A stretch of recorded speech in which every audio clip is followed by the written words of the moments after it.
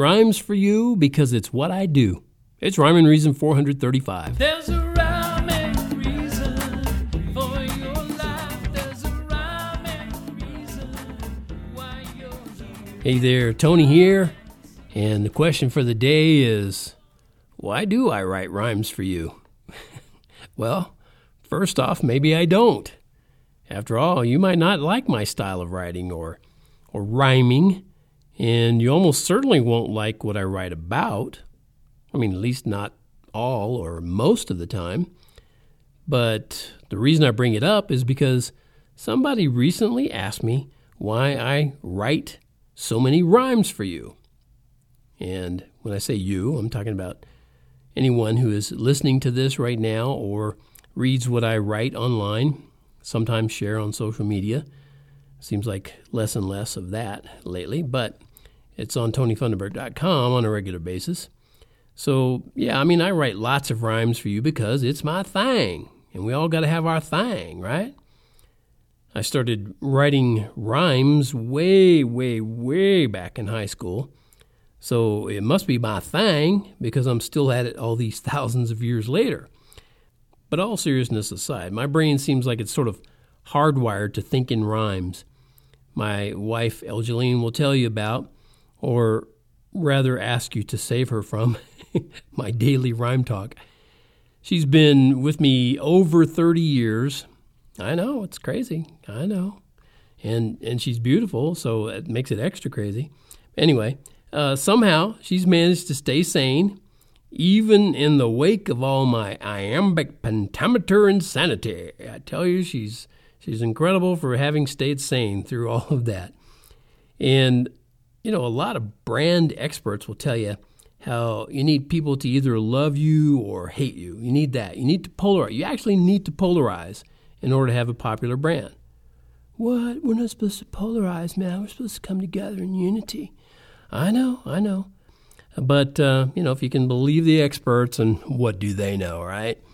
Then you're supposed to polarize. You get people to love you or hate you, and then that way you build a good foundational audience. Hopefully that's you. You're listening to this podcast. You either love or hate what I'm talking about.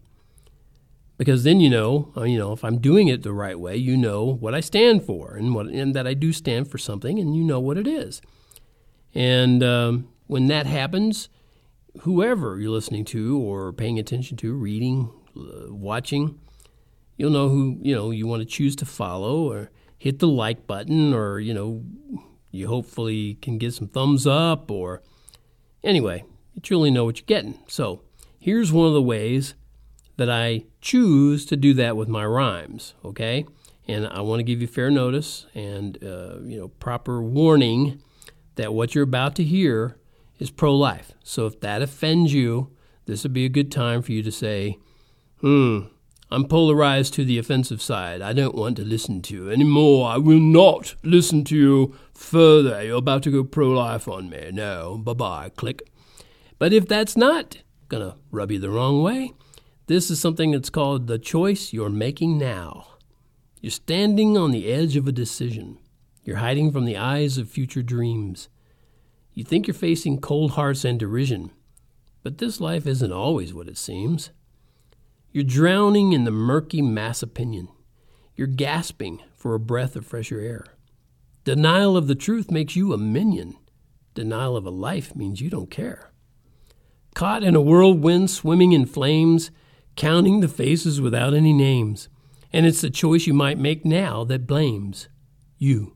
You tell yourself it's sweet emancipation, but sadly, you will just become a slave to nightmares, lies, and selfish adoration of ideas reaching far beyond the grave.